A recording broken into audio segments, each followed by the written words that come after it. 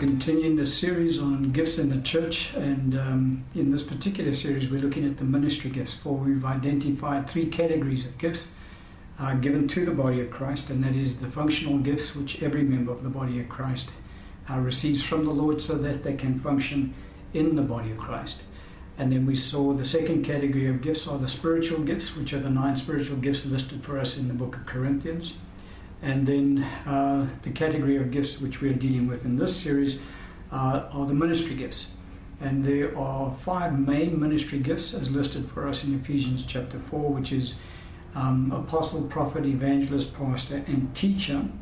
And there are other ministry gifts also listed for us in the book of Corinthians chapter 12, but those are not the main ministry gifts. Nevertheless, they are ministry gifts, and those individuals are called by the Lord to minister the gospel of Jesus Christ on a full-time basis. And so in the previous teaching we had a look at the ministry gift of the evangelist, and specifically we looked at the ministry gift of the evangelist as it exists in the body of Christ today. And we looked at the only evangelist listed for us in Scripture, which is Philip the evangelist. And we had a look at his ministry to basically determine from the example given to us in Scripture of his ministry as to what the evangelist is actually called to do in the church today. And we saw that the evangelist's ministry is geared for the unsaved. The evangelist is not geared to minister within churches, although they do from time to time do minister inside the churches themselves.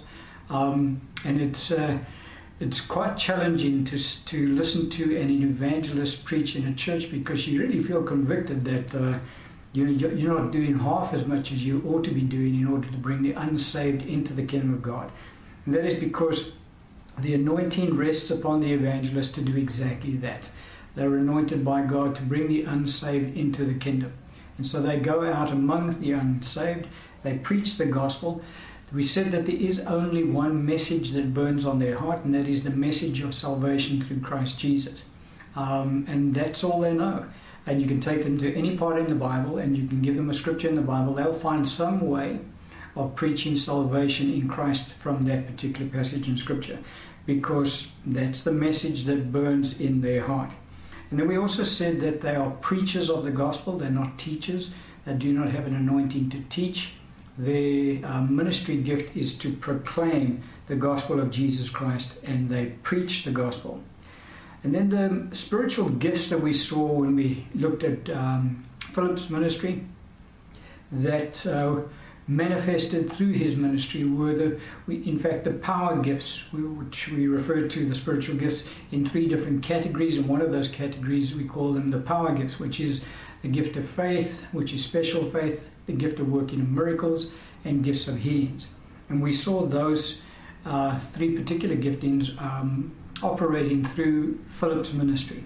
We also saw the gift of discerning of spirits being made manifest through his ministry as well, but we said that that is not necessary for the evangelist's ministry, but at least 2 of the power gifts should be made manifest through the ministry gift of the evangelist in order for them to operate fully in the anointing that God has called them to. Now, we said it right at the outset of this teaching, it's very possible for one to be called in any ministry gift and not operate in any spiritual gift. So just because one is called to be an evangelist does not necessarily mean that they will have the power spiritual gifts operating through their ministries, because they might be ignorant of the spiritual gifts, as we mentioned earlier. And so that's brought us up to speed. Today we want to look at 2 ministry gifts, the ministry gifts of pastors and teachers.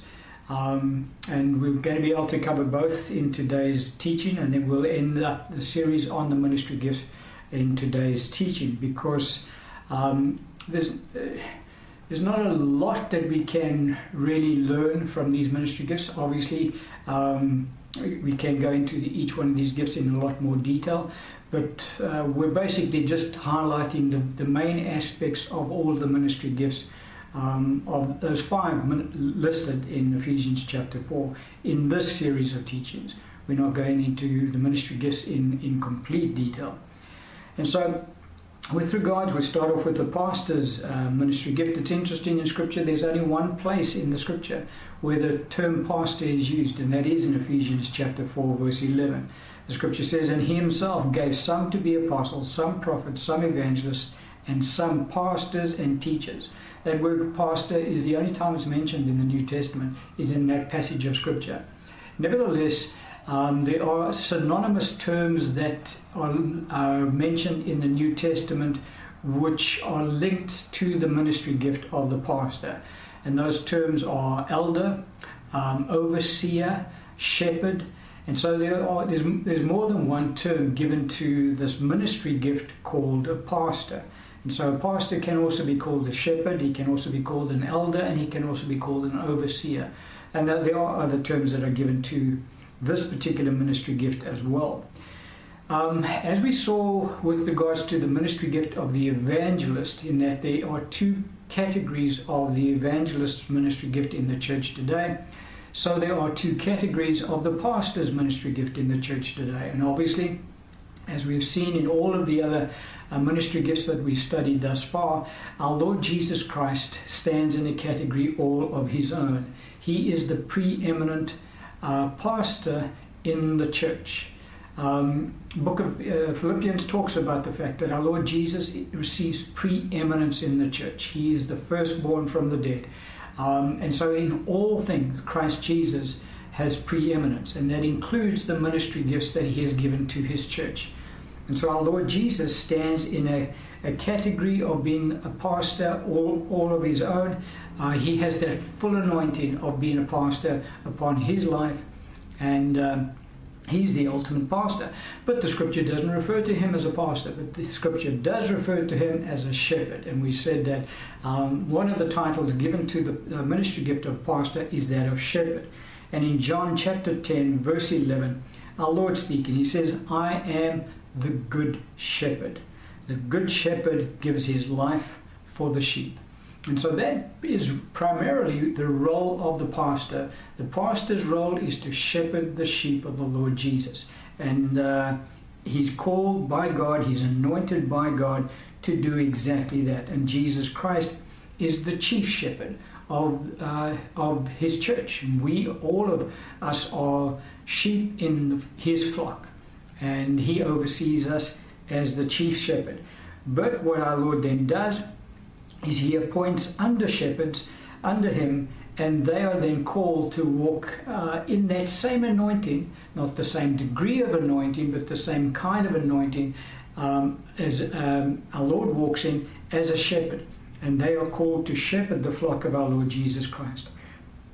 And so we get to the second class of prophet, the second category, and prophet, a pastor, and that is the pastors that exist in the church today. And as I say, they can be also called shepherds, they can be called overseers. There are a number of titles, elders, that are given to them as well.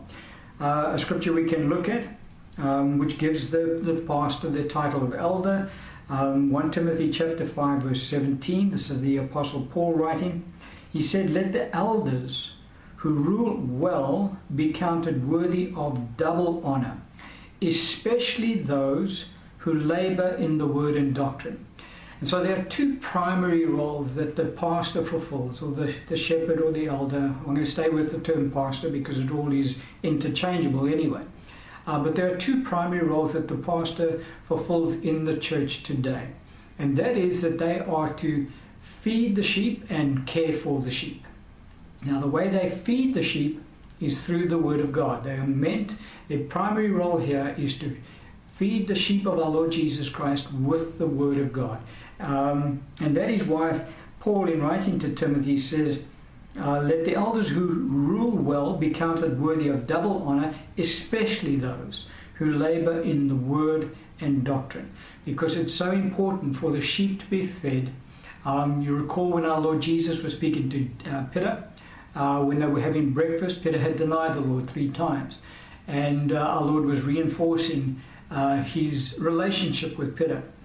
And he said, "Peter, do you love me?" And Peter said, "Lord, you know I love you."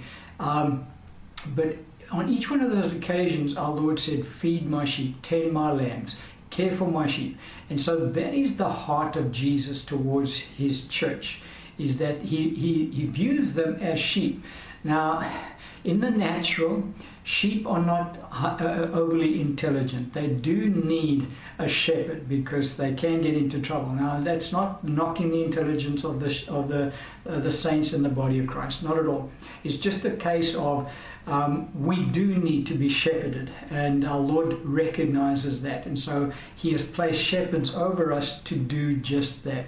The shepherd's job is to lead us and to guide us to still waters, because sheep do not drink out of a flowing river. They drink from still waters. Sheep will never lie down unless they feel completely safe. And our Lord leads us into pastures where we can lie down, and that's what the shepherd's role is. And obviously the shepherd's role is to lead the sheep into green pastures so that they can partake of nourishment that they need to partake of. And so the shepherd's job in the church today is to care for the sheep and to feed the Lord's sheep. But there's 2 points we see here. He talks about let the elders who rule well be counted worthy of double honor. And so there's another indication of what the shepherd's function is for the sheep, and that is to rule the sheep. They are meant to be overseers, and they are meant to guide the sheep and give them counsel and show them the way that we should be walking this Christian walk.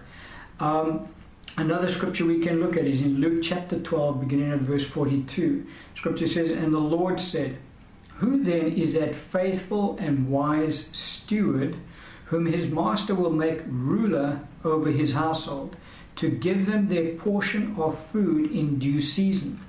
Blessed is that servant whom his master will find so doing when he comes. Truly I say to you that he will make him ruler over all that he has." And so, as I said, look, it's for all the ministry gifts, and I kind of emphasized it over the series thus far, is that all the ministry gifts, their primary role and function is to preach and teach the Word of God. That's their primary role. And the shepherd, the pastor, is no different. His primary role is to feed the sheep of our Lord Jesus Christ. So it's very important that pastors do not get distracted by the affairs, because of the ministry gifts, besides the ministry gift of the apostle, this is the one ministry gift that can get distracted more than others.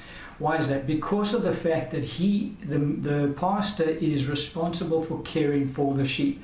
And some sheep can take up a lot of time in the pastor's ministry, because some sheep are pretty needful and demand a lot of time from the pastors. And so pastors need to be careful in this area. It's not the right word, but they need to be wise in this area, in that they are not to become so distracted by caring for the sheep that they have no food for the sheep. And so it is very important for pastors to prepare and to study the Word of God so that they can indeed impart. Our Lord says that they can give them their portion of food in due season. And so it's very important to the Lord that his shepherds feed his sheep with their portion of food in due season. Now, what does it mean in due season? Well, it means that the shepherd knows what is the state of the flock. And so the shepherd knows when he's got a whole bunch of baby sheep in his congregation. And so he needs to be feeding them with milk, the milk of God's Word, and not with the solid food of God's Word. And then as they slowly progress and become more mature, he can then change their diet, and he can then impart to them the solid food of God's Word. But he needs to be discerning in this area, so that he doesn't feed his lambs with solid food, because they will choke and die. And he needs to be feeding the more mature sheep with green pastures, with solid food, because they cannot also grow and mature only on milk. They need the solid food of God's Word. And so he does need to identify within his flock, within his congregation, all right, this group in here, that's what I need to be feeding them. This group in here, that's what I need to be feeding them. And so he should have within his church different programs for the various levels of growth that the sheep are at, or that the saints are at. I'm going to use the words interchangeably because we're dealing with a pastor's ministry, and his job is to shepherd the sheep. And so it is very important in churches that they don't just have, one fit all, one size fits all, because it doesn't fit all. You're always going to have in a congregation those who are younger than others spiritually. And so the pastor's job is to make sure that both members of his congregation are fed from the pulpit. And so he needs to understand, he needs to be very discerning in the way that he does feed his sheep, because our Lord does hold him accountable for that. Another scripture we can have a look at is in Acts chapter 20, beginning in verse 28. The scripture says, "Therefore take heed to yourselves and to all the flock among which the Holy Spirit has made you overseers, to shepherd the church of God, which he purchased with his own blood. For I know this is the Apostle Paul speaking, to the shepherds of the church at Ephesus, by the way. He says, for I know this, that after my departure savage wolves will come in among you, not sparing the flock. Also from among yourselves men will rise up, speaking perverse things to draw away the disciples after themselves." And so we said earlier in this series of teachings, when we dealt with the ministry gifts of the apostle and the ministry gift of the prophet, we said that those particular ministry gifts, obviously the apostle when he's not planting churches and establishing churches, those two ministry gifts, the apostle and prophet, travel around between the churches, strengthening the churches. And we said that the local pastor should open up his pulpit to those ministry gifts, because it's important that his congregation are fed with the anointings that are carried by those particular ministry gifts. And so a pastor that closes off his pulpit and does not allow other ministry gifts to minister to his flock, he's doing damage to the flock. He's not allowing them to grow and mature spiritually as they ought to grow. And the Lord will hold him accountable for that. But at the same time, he is also to be discerning as to who he allows into his pulpit to minister to his flock, because there are strange, and Paul spoke about it over here. He spoke about the fact that there would be savage wolves among the flock, and there would be men speaking perverse things to draw away disciples after themselves. And so as the pastor of the local congregation, it is his job, the shepherd of the local congregation, it is his job to make sure that the sheep under his care are fed with the correct nourishment. And so he has a double role to play here, in that he must open up his pulpit to legitimate ministry gifts that the Lord has placed in his church, and wants those ministry gifts to minister to his church. He must not block off, the pastor must not block off those ministry gifts from ministering to his congregation. It's essential that they receive those anointings. But at the same time, he needs to be very discerning, because there are a lot of strange people out there in ministry. And if he were to open up his pulpit to those individuals, they would then do damage to his flock. And so something else that we can see here is that the pastor is the one who is overseer of the local congregation. It is no other ministry gift. So there cannot be a case of an apostle or a prophet coming to the pastor saying, listen, I'm a prophet, I'm an apostle, and so you need to open up your pulpit to me so I can minister. And the pastor saying, well, these guys are more senior than me, so I should open up my pulpit to them. Not at all. The pastor is the most senior. And we dealt with this right at the outset. We said that the Lord has not listed his ministry gifts in order of seniority. He listed them in order of importance to the church. But nevertheless, within the local congregation, it is the pastor of the local congregation that is accountable to the chief shepherd, to the Lord Jesus Christ. So he's not accountable to a prophet, he's not accountable to an apostle, he's accountable directly to the Lord Jesus Christ as the chief shepherd. And so that pastor is the one who makes the judgment call as to who he allows to minister from his pulpit, because, as I say, he gets held accountable by the Lord as to what is fed to the sheep that are in his care. So it's very important for pastors to be very discerning in this area, because they can do damage to their flock on both sides. They can damage the flock in that they hinder the flock from receiving from the Lord because they don't open up their pulpits to the right ministries, or they can damage their flock because their flock are exposed to the wrong teaching because they have opened up their pulpits to the incorrect ministries. And so pastors have to be very, very, very discerning in this area, because, as I say, it is the Lord that holds them accountable. They're not going to be able to point their fingers at any other ministry gift when they stand before the Lord in that day and say, but that ministry gift said I should open my pulpit. The Lord said, you, the pastor, I put those sheep in your care, and I hold you accountable. You open or close your pulpit. And so it's so important for the pastors of the local congregation to seek the Lord and wisely discern as to who they can allow into their pulpits. And as I say, it's necessary that they do expose their flock to other ministry gifts, because the pastor does not carry the full anointing himself. He doesn't have the ability to impart that which a prophet can impart to the church. He doesn't have the ability to impart that which an apostle can impart that which he has to the church. Even the ministry gift of the evangelist, as we said, from time to time, the evangelist does minister in the churches.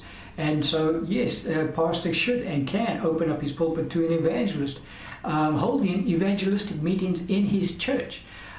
We don't see that too often these days, but that is something that used to take place in years gone by to great effect.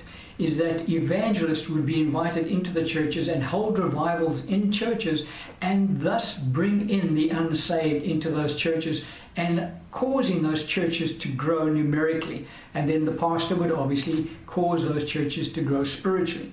And so, it's vital that the pastor works with the other ministry gifts, because he is responsible for the local flock. That's his accountability. Now let's have a look at the other aspect of the pastor's ministry, and we pick it up in this passage of Scripture. And I want you to notice just how many times that the word rule is mentioned in this particular passage of Scripture. Hebrews chapter 13, beginning at verse 7. Scripture says, "Remember those who rule over you, who have spoken the word of God to you, whose faith follow, considering the outcome of their conduct." Verse 17, "Obey those who rule over you, and be submissive, for they watch out for your souls as those who must give account. Let them do so with joy and not with grief, for that would be unprofitable for you." Verse 24, "Greet all those who rule over you, and all the saints." Those from Italy greet you. And so here's the Apostle Paul writing to the church in Jerusalem, and he's talking about those who are overseers of the church in Jerusalem. And he uses the term rule on 3 separate occasions in this passage of Scripture to denote what it is that the overseer, the shepherd, does in the church. They're meant to rule over the church. Now, what does a ruler do? Well, a ruler basically gives direction, and a ruler lays down the parameters, the guidelines that that particular congregation will operate within. And so that is their function. But look what he does. He says, "Whose faith follow," in verse 7, "whose faith follow, considering the outcome of their conduct." It is very important for the members of the congregation to be able to observe the outcome of the conduct of the pastor. And so the pastor's lifestyle should be set forth as an example to the flock.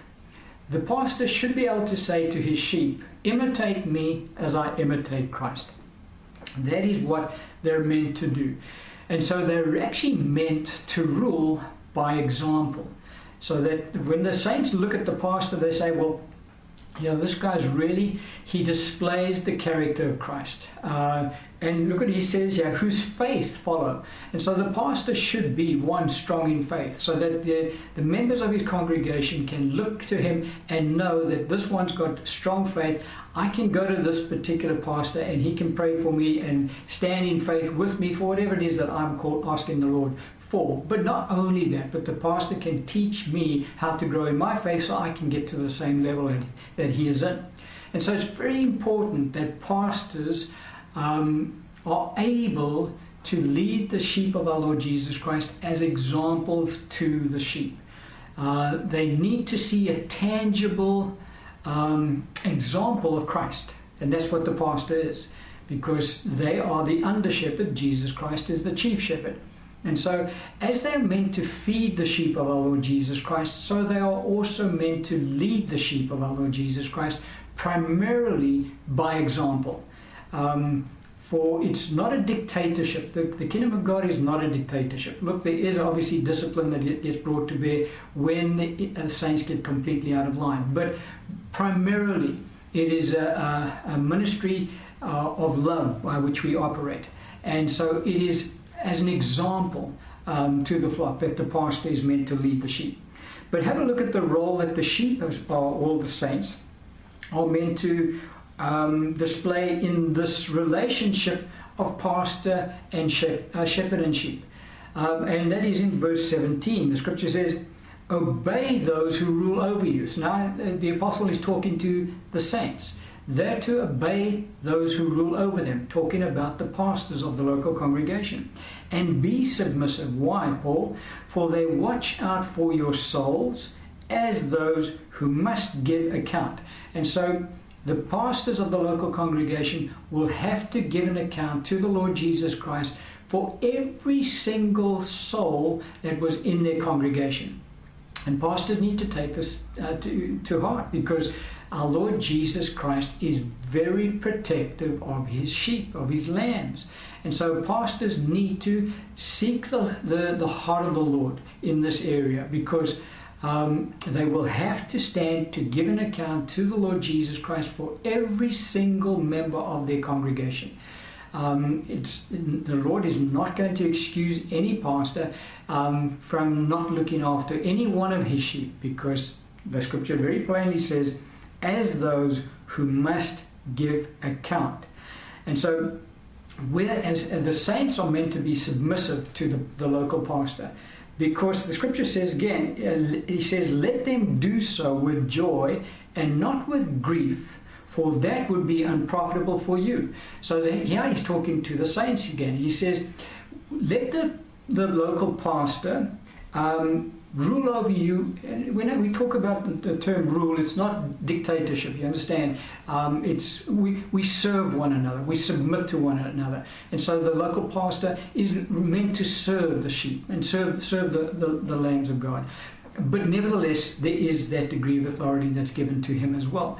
But our Lord says that the saints are not to make the pastor's life a misery, in that they complain and they grumble and they really make it. You get some congregations that can really run the pastor's life, make his life miserable, because they gossip about one another, about him.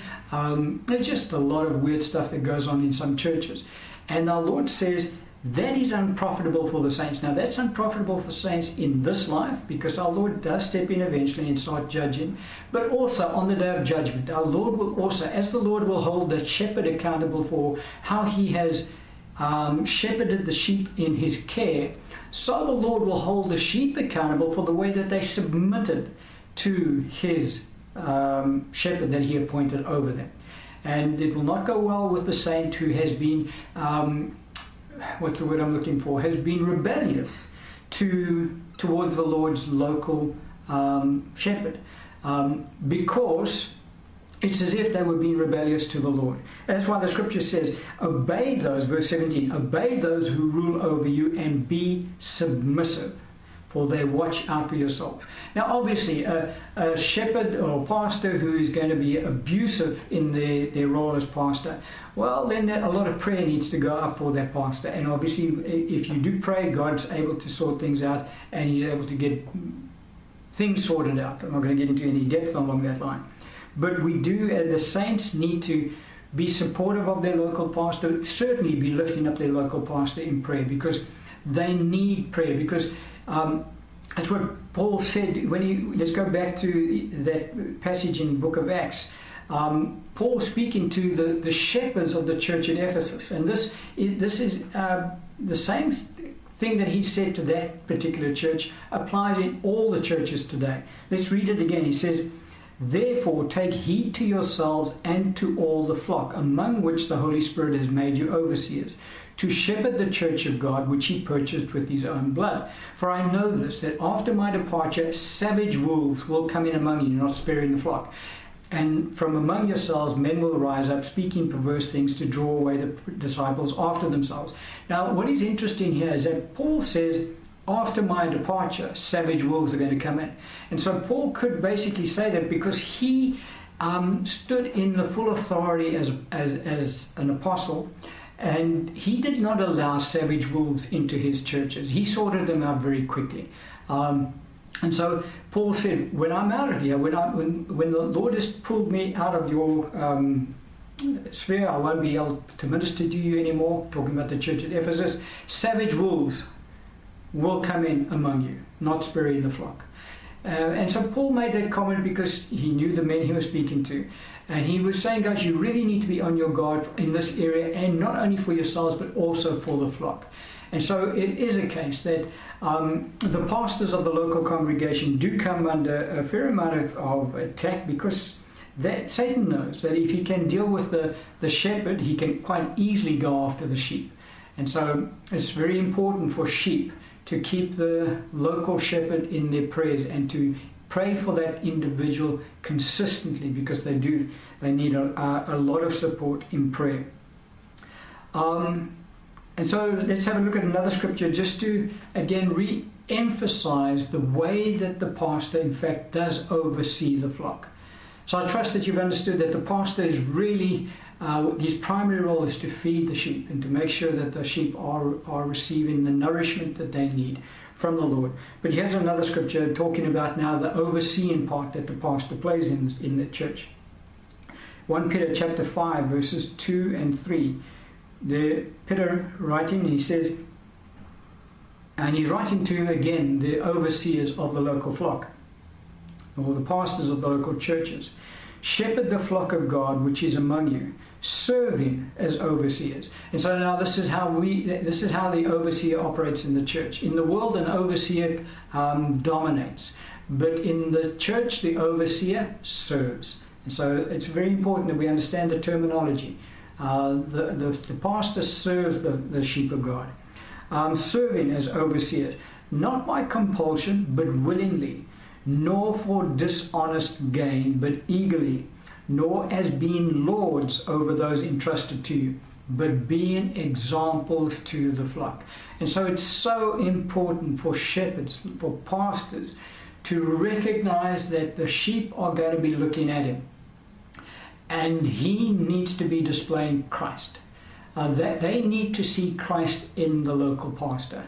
And because especially the baby sheep out there, they need to see tangible evidence of Christ, and they look to their pastor to provide them with tangible evidence of Christ. And so the pastor's heart has got to be to display the character of Christ, so that the local congregation can look to him as an example. And not for dishonest gain. And so it's not a case that the pastor's in it for the money. The pastor's in it to serve the body of Christ. Now we looked at the early scripture that said that, let's just go back up there, because there's a double edge to this sword.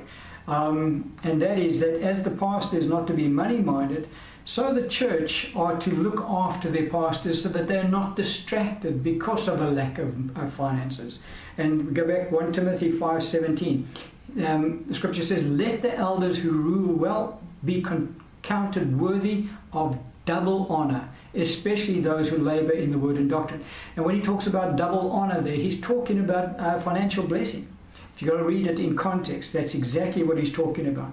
And so it's so important that the local congregations support financially their local pastors, because they're not to become distracted. You get a lot of pastors that have to do a second and a third job just to support themselves, because the congregation can't support them. Now, I know there are congregations out there that are actually quite poor and cannot really support a pastor full-time. But nevertheless, there are a lot of congregations out there that can well support a pastor full-time, but still do not give him enough in order for him to be able to live on. And so he cannot fulfill his role as our Lord's called him to, because he's become distracted in having to go out and get a second job and a third job and all that kind of stuff. I don't know how I got off into that. We spoke about it in that the pastor is not to do this job for dishonest gain, but eagerly. And then again, not as being lords over those entrusted to the pastor, but being examples to the flock. And so this particular ministry gift, more than the others, should be set forth as examples to the flock, because the flock get to see this ministry gift on a day-to-day basis. The prophet comes and goes. And so you might get to see a prophet 2-3 times a year, but you don't get to see the prophet on a daily basis. You don't get to see the apostle on a daily basis, unless he's planting the church and he's living with you for 6 months or 3 years, and then he moves on. But the evangelist you don't get to see on a daily basis, but the pastor you do. And so it is so important that the sheep have an example that they can look up to. And that example has to display the character of Christ. This is very important for the role of the pastor in the church. The Apostle Paul put it this way in 1 Corinthians 11:1. He said, "Imitate me, just as I also imitate Christ Jesus our Lord." And so it can't be any clearer than that. And so a pastor can't preach one thing on a Sunday morning and go and live his life out something completely differently outside of the pulpit. His lifestyle must be one, and so what he preaches is what he lives. It has to be that. If it's not, it creates confusion in the body of Christ. That local congregation becomes very confused very quickly, and the anointing's not there, because the Holy Spirit is not mocked in this area, and the Lord Jesus is not hypocritical in this area, and so he will not allow his pastors to preach one thing to his congregation and then live something else, and keep that sustained. The judgment will fall eventually, and that ministry will eventually die. But there is another aspect to a pastor shepherding the sheep. So we said that the pastor needs to be feeding his sheep, and he needs to be discerning in the way. So it's not only the pastor who does the feeding all the time. The pastor needs to be discerning to, as I say, allow his sheep to eat a varied diet from different ministry gifts. And those ministry gifts can also be within the local congregation, because the Lord does raise up ministry gifts within the local congregation as well. It's not always from outside that different ministry gifts come into the congregation. So that's one of his primary roles. And he should have different programs for different levels of maturity in his congregation. Because it's not always the case that he can feed his sheep only with the food that gets fed on a Sunday morning, because the food that gets fed on a Sunday morning has got to be pretty diverse, because it's got to cater for all. But there is a diet of just milk that is needed in the nursery, and there is a diet of solid food that is needed in the mature part of the church. And so there should be different programs in the church that accommodate the local flock. And then we said that the pastor must serve as an example to the body of Christ. They must see Christ in the pastor. It's very important that that aspect be displayed. But there is another aspect, and that is in John chapter 10, verse 27. Our Lord speaking, he says, "My sheep hear my voice, and I know them, and they follow me." And so our Lord Jesus says he knows his sheep. And we know that our Lord knows each one of us intimately, far better than we know ourselves. The pastor of the local church has the same anointing as a pastor that our Lord Jesus has upon his life. A different degree, obviously, but nevertheless the same anointing. And so it is very important for the local pastor to know each one of his sheep. And the only way he gets to do that is he has to spend time with his sheep. And so if a pastor is out there doing all sorts of other things and never spending time with his congregation, and I'm talking about one-on-one time, there has to be that, because the reason that Jesus knows us intimately is because he's our creator. But he expects us to have fellowship with him, and for us to know him even as we are fully known by him. And so he expects us to have a one-on-one relationship with him. I'm talking about the saint and the Lord Jesus now. But in the same manner, in the natural, and it obviously translates out into the spiritual dimension as well. The pastor of the local congregation should get to know his sheep individually. Now, some of the sheep obviously require more attention than others, because you do get some in the congregation who are very mature and do not need to have a lot of interaction with the local pastor. But nevertheless, even among the mature believers within the congregation, the pastor should be on a level with them that he knows his sheep. He knows where they're at. He knows what they're going through. Nothing should be taking him by surprise with regards to his sheep.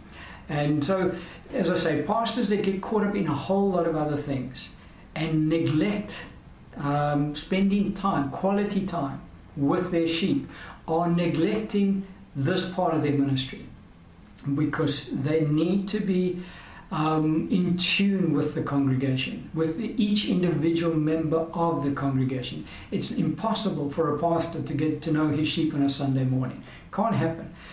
That pastor has got to set time aside during the week, every week, to getting to know his sheep on a one-to-one basis. And they need to be disciplined in this area. Because it is very easy for a pastor to get very distracted very quickly on all sorts of programs, and the sheep just kind of come and go. And the pastor, hey, what happened to so-and-so? We used to see so-and-so in the congregation, we haven't seen him for a couple of months. And the pastor hasn't got a clue what happened to that sheep member that was there, that used to sit in his congregation, is not there anymore. Doesn't know why. And when he eventually does try to catch up, the guy's moved on and found another church somewhere else. Now, I'm not saying the Lord doesn't do that, move people around, and the Lord does. But a congregation that is comfortable with their shepherd, because they know that their shepherd has their best interests at heart. They're not going to go looking around for other pastures. They're going to remain in that congregation. But again, as I say, this is one of the things that a pastor is meant to do. And so pastors do not travel from church to church. They are based in the local congregation. Shepherds don't get up and leave the flock. Shepherds stay with their flock. And that's their function. They're not meant to travel around from church to church. Now, that's not saying once in a while they don't go around to another church and swap out pulpits with other pastors. That does happen. But very occasionally, even when the pastor does allow other ministry gifts to come into his pulpit, he's there as well, because he's overseeing that flock and he's responsible for that flock.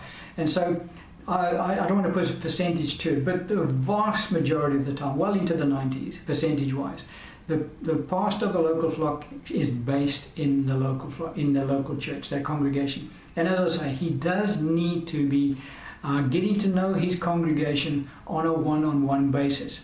Now, you get the bigger churches, obviously, but in the bigger churches, the Lord raises up a plurality.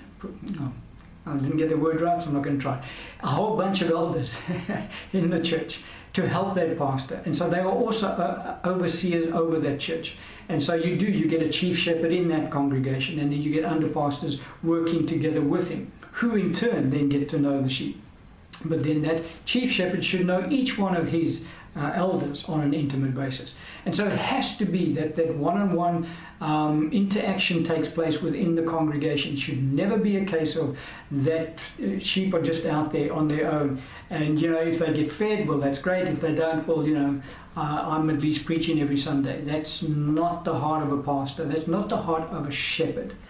A shepherd goes after the one that's missing. Our Lord taught us that. And he is very protective over his sheep. And so it's very important for the pastors to know the sheep. Now, what about spiritual gifts? Well, there is actually no scriptural evidence to give us per se and said, okay, well, these gifts are for the gift of the pastor. We could tie down the apostle. The scriptures are very plain on that one. We could tie down the prophet the prophet, sorry. The scripture is also very plain on that one. We could tie down the evangelist. The scripture is plain on that one. But when it comes to the ministry gift of the pastor, it's pretty open. There's no scriptural accounts that we can look at and say, okay, well, this says pastors must operate in this spiritual gift. And so there is no spiritual gift that pertains to this office. But it doesn't mean that the pastor shouldn't have spiritual gifts, because they should operate in spiritual gifts. Now, one of the reasons I say that is because the pastor should be teaching his church to operate in spiritual gifts. That's part of his job, is to teach them how to operate in spiritual gifts. And so he must have an understanding of spiritual gifts. It doesn't mean that all the spiritual gifts will operate through him. That's not his call. That's for the apostle. But he should at least have one or two spiritual gifts operating through his ministry. And one of the spiritual gifts that I would suggest is essential for the ministry gift of the pastor is the spiritual gift of prophecy. Now, the reason I say that is because the gift of prophecy edifies the whole church. And the pastor's job basically is to edify his whole church. And so for him to operate in the ministry gift of prophecy would kind of tie in with that. And you can pick that up in 1 Corinthians chapter 14, beginning at verse 1. Scripture says, "Pursue love and desire spiritual gifts, but especially that you may prophesy. For he who speaks in a tongue does not speak to men, but to God, for no one understands him. However, in the Spirit he speaks mysteries. But he who prophesies speaks edification and exhortation and comfort to men. He who speaks in a tongue edifies himself, but he who prophesies edifies the church." And so it seems just appropriate that the pastor will prophesy from time to time in his church. But he shouldn't be the only one prophesying, because he should encourage the gifts of the Spirit to operate in his congregation. But he needs to be able to teach them how to do that. And so he does need to be exposed to the spiritual gifts. The spiritual gifts of revelation would be helpful in his ministry, word of knowledge, word of wisdom, so that he can supernaturally assist members of his congregation who are going through hardships, who need guidance. He can then call on the gift of the Holy Spirit to be made manifest through him in these giftings, so that he can minister to the body of Christ. So that would be giftings that would be helpful to his ministry. Now, in the early church, all of the gifts operated in all of the churches all the time. It wasn't the case that some churches had no gifts operating, some churches had a lot, because all of the churches were taught the spiritual gifts, and so it was commonplace for all the churches to operate in the spiritual gifts. And we can pick that up in Acts chapter 20, beginning in verse 22. This is the Apostle Paul speaking. He says, "And see, now I go bound in the Spirit to Jerusalem, not knowing the things that will happen to me there." Verse 23, "Except that the Holy Spirit testifies in every city, saying that chains and tribulations await me." And so Paul was on his way to Jerusalem, and he's now going through the churches, visiting each church one by one, on his way to Jerusalem. And he stopped off at a number of churches.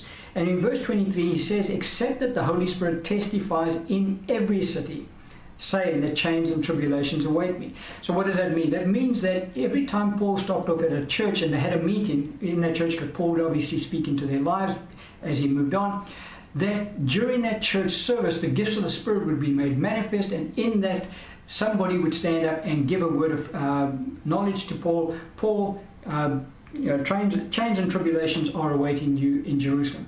And it happened in every single church. And Paul wasn't amazed that this happened, because this was the norm in the body of Christ at that time, that the gifts of the Spirit were made manifest through the church, because she understood them, because the men who wrote the Bible were teaching them to the church. And so, Paul, who wrote about all the gifts of the Spirit, was teaching the gifts of the Spirit to his churches that he started and planted. And so they all operated in those gifts. And so it's very important that the churches today operate in the gifts of the Spirit. And pastors primarily are there to teach the flock how to operate in the gifts of the Spirit, so that this can take place on a Sunday morning when the congregation gets together. 1 Corinthians chapter 14, verse 26. Scripture says, "How is it then, brethren, whenever you come together, each of you has a psalm, has a teaching, has a tongue, has a revelation, has an interpretation. Let all things be done for edification." And so the gifts of the Spirit are meant to be operated in the local congregation on a Sunday morning. But in order for them to operate in those giftings, they need to be taught. And the pastor is the one who should be teaching those giftings to his congregation so that they can begin to operate in those giftings and thus be able to bless the body of Christ. And so that's pretty much, as I say, there's no scriptural evidence to say, okay, this particular gift is essential for the pastor's ministry gift, because there just isn't any evidence along that line. I've just put forward the gift of prophecy because, as I say, it does edify the whole congregation, so it's a gift that would be beneficial to the body of Christ. I did put forward the gifts of revelation, the revelation gifts, word of wisdom, word of knowledge, and we saw evidence of those gifts operating in the churches, in all of the churches that Paul went through. And so the pastor should have knowledge, if not have those gifts operating through his ministry, at least have understanding of those gifts, how they operate, so that he can instruct the congregation, so that those who do receive those giftings from the Lord can then operate in them, and the pastor can then encourage them along those lines. And that's pretty much as far as I want to get to with regards to the ministry gift of the pastor. Again, it's not an in-depth teaching. We're looking at highlight aspects of the pastor's ministry. But just to recap, the pastor is called to feed the local flock. The pastor is called to be an example to the local flock. And the pastor is called to know his local flock. And also the pastor is to operate in certain of the ministry gifts and be able to teach the local flock how to operate in the ministry gifts. And so that brings us now to the last of the ministry gifts in that listing of 5, and that is the gift of teacher. And again, in this category, we have this category ministry gift, we have the 2 different categories of teacher within this ministry gift, and that is our Lord Jesus Christ. He stands as the preeminent teacher in the body of Christ, and then we get all of the other teachers. And the scripture we can look at for our Lord, the scripture says in Matthew chapter 7, beginning in verse 28, scripture says, "And so it was, when Jesus had ended these sayings, that the people were astonished at his teaching, for he taught them as one having authority and not as the scribes." And so if you study our Lord's ministry, you will see that he spent most of his time teaching. That was what he spent most of his time doing. And so our Lord is the preeminent teacher in the body of Christ, and he stands in the category all by himself. He has the full anointing. He carries the full anointing of teacher on his ministry. And then you get all the other teachers in the body of Christ, which are the same as they were in the early church as they are in the church today. And they carry different anointings as teachers. Now what a teacher does is they expound on the truth in the gospel. They teach, and they only have an anointing to teach. A teacher cannot preach. They don't have that anointing upon them. They are very logical in the way they bring the Bible across. They follow their teachings in a very simplistic, almost, and quite often in a point form. Now we're going to do point 1, 2, 3, 4, and 5. And they take the congregation through those particular points. And so you can follow their train of thought because it's very logical. They're able to present the mysteries of the gospel in a very simplistic manner and a very logical manner, and they explain things. They don't proclaim. They're not like evangelists that are very, very animated in the way that they put out the gospel. A teacher is very calm, collected, and he follows his points 1, 2, 3, 4, and he brings it across in a very structured manner. And so it's quite easy to sit under the ministry of a teacher and to listen to them, because you can follow what they're saying. It's not difficult to follow after them. Other ministry gifts, like the prophet, for argument's sake, can jump around because it's a different anointing upon that particular ministry gift, and so they're very sensitive to the Spirit of God, and so they'll go off at a tangent. They'll be teaching along one line, and then they'll go teach along. The Holy Spirit will move them in another direction. Then they come back. A teacher doesn't do that. He just stays in his path, and he just goes step 1, step 2, step 3, step 4. That's how a teacher operates in ministering the gospel of our Lord Jesus Christ. Now, teachers, let's get back to the pastor's ministry gift quickly. The pastor can either be a preacher or a teacher.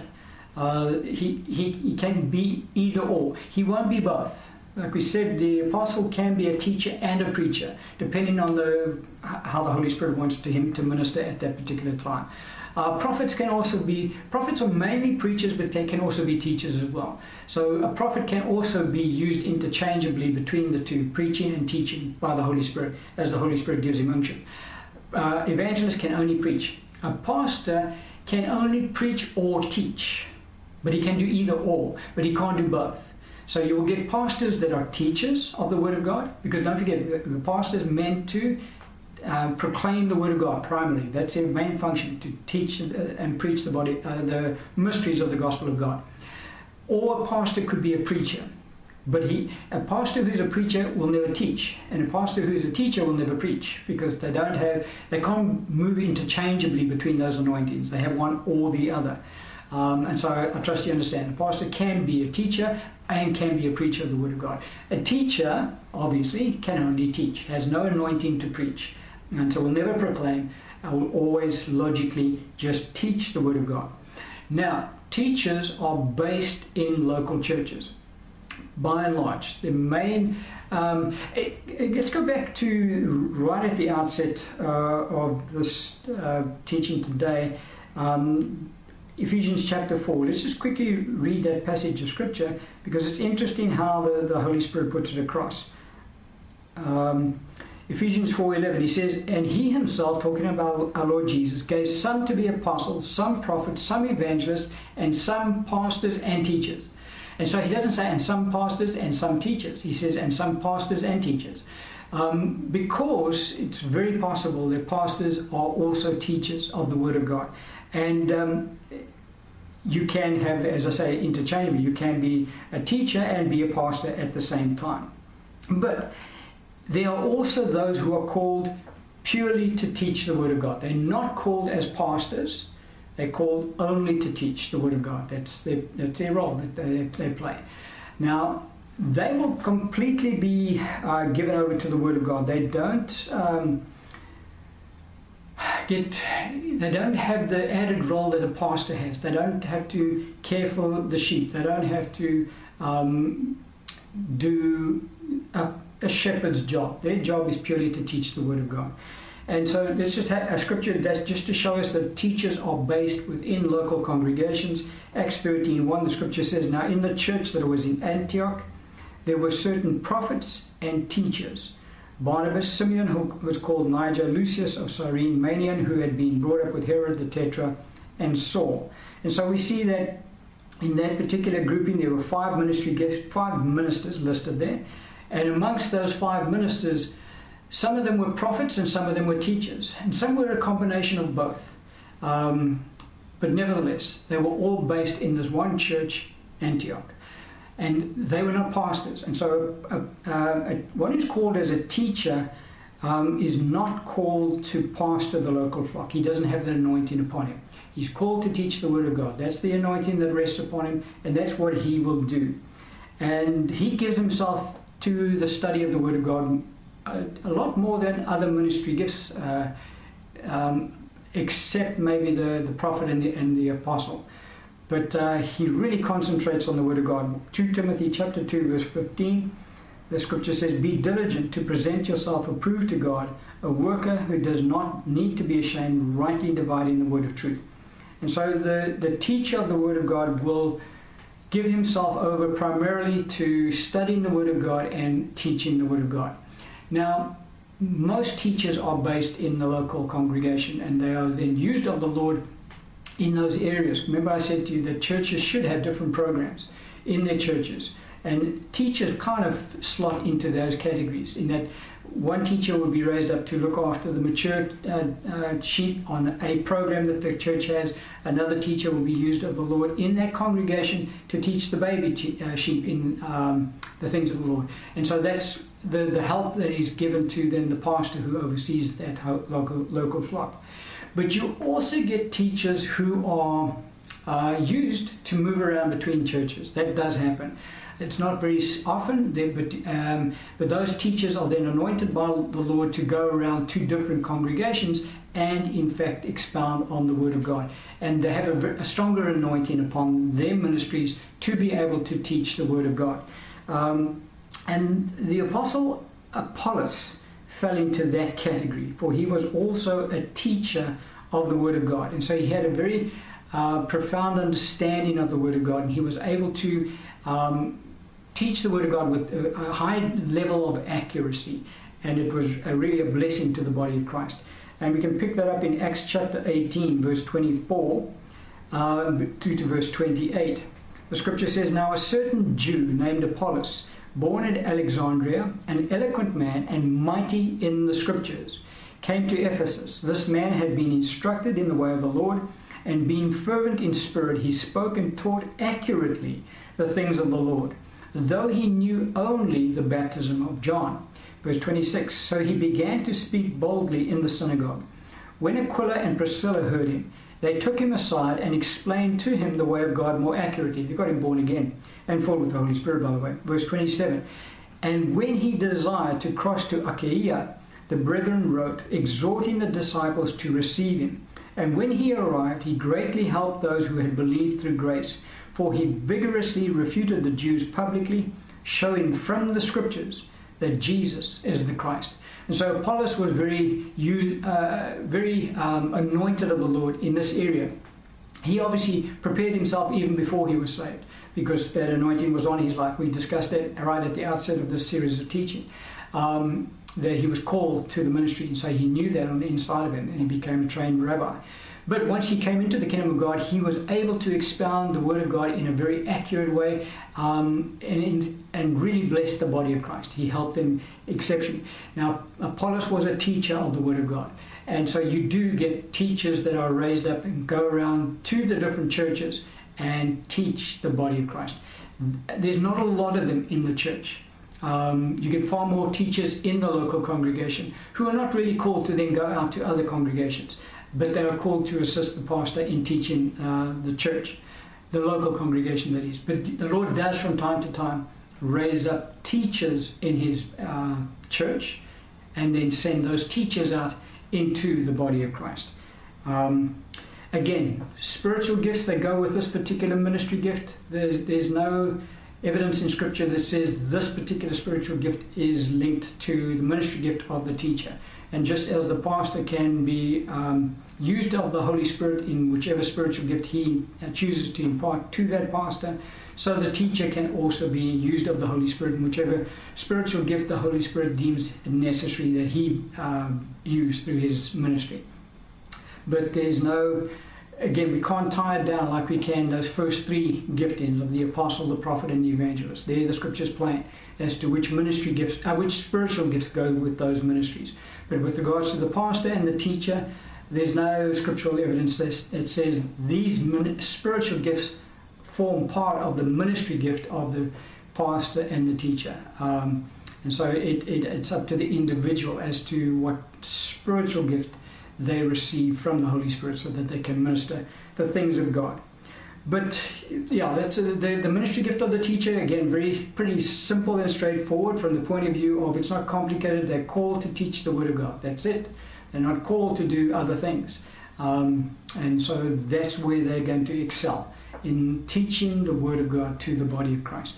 And it's a blessing to sit under the ministry gift of a teacher, because it just is so easy to follow after what they're teaching, because it's just so simple. They do it quite often in point form, point 1, 2, 3, because that's the anointing. That's how the Lord has blessed them. And that brings us to the end of the ministry gifts. In the next series of teachings, we want to touch on the spiritual gifts. We're going to go into the spiritual gifts, the 9 gifts of the Spirit as listed for us in 1 Corinthians chapter 12. But we're not going to do any more teaching on the 5 main ministry gifts. We've pretty much covered the main points of each one of those gifts. And we're going to end the series on that particular point today. Amen.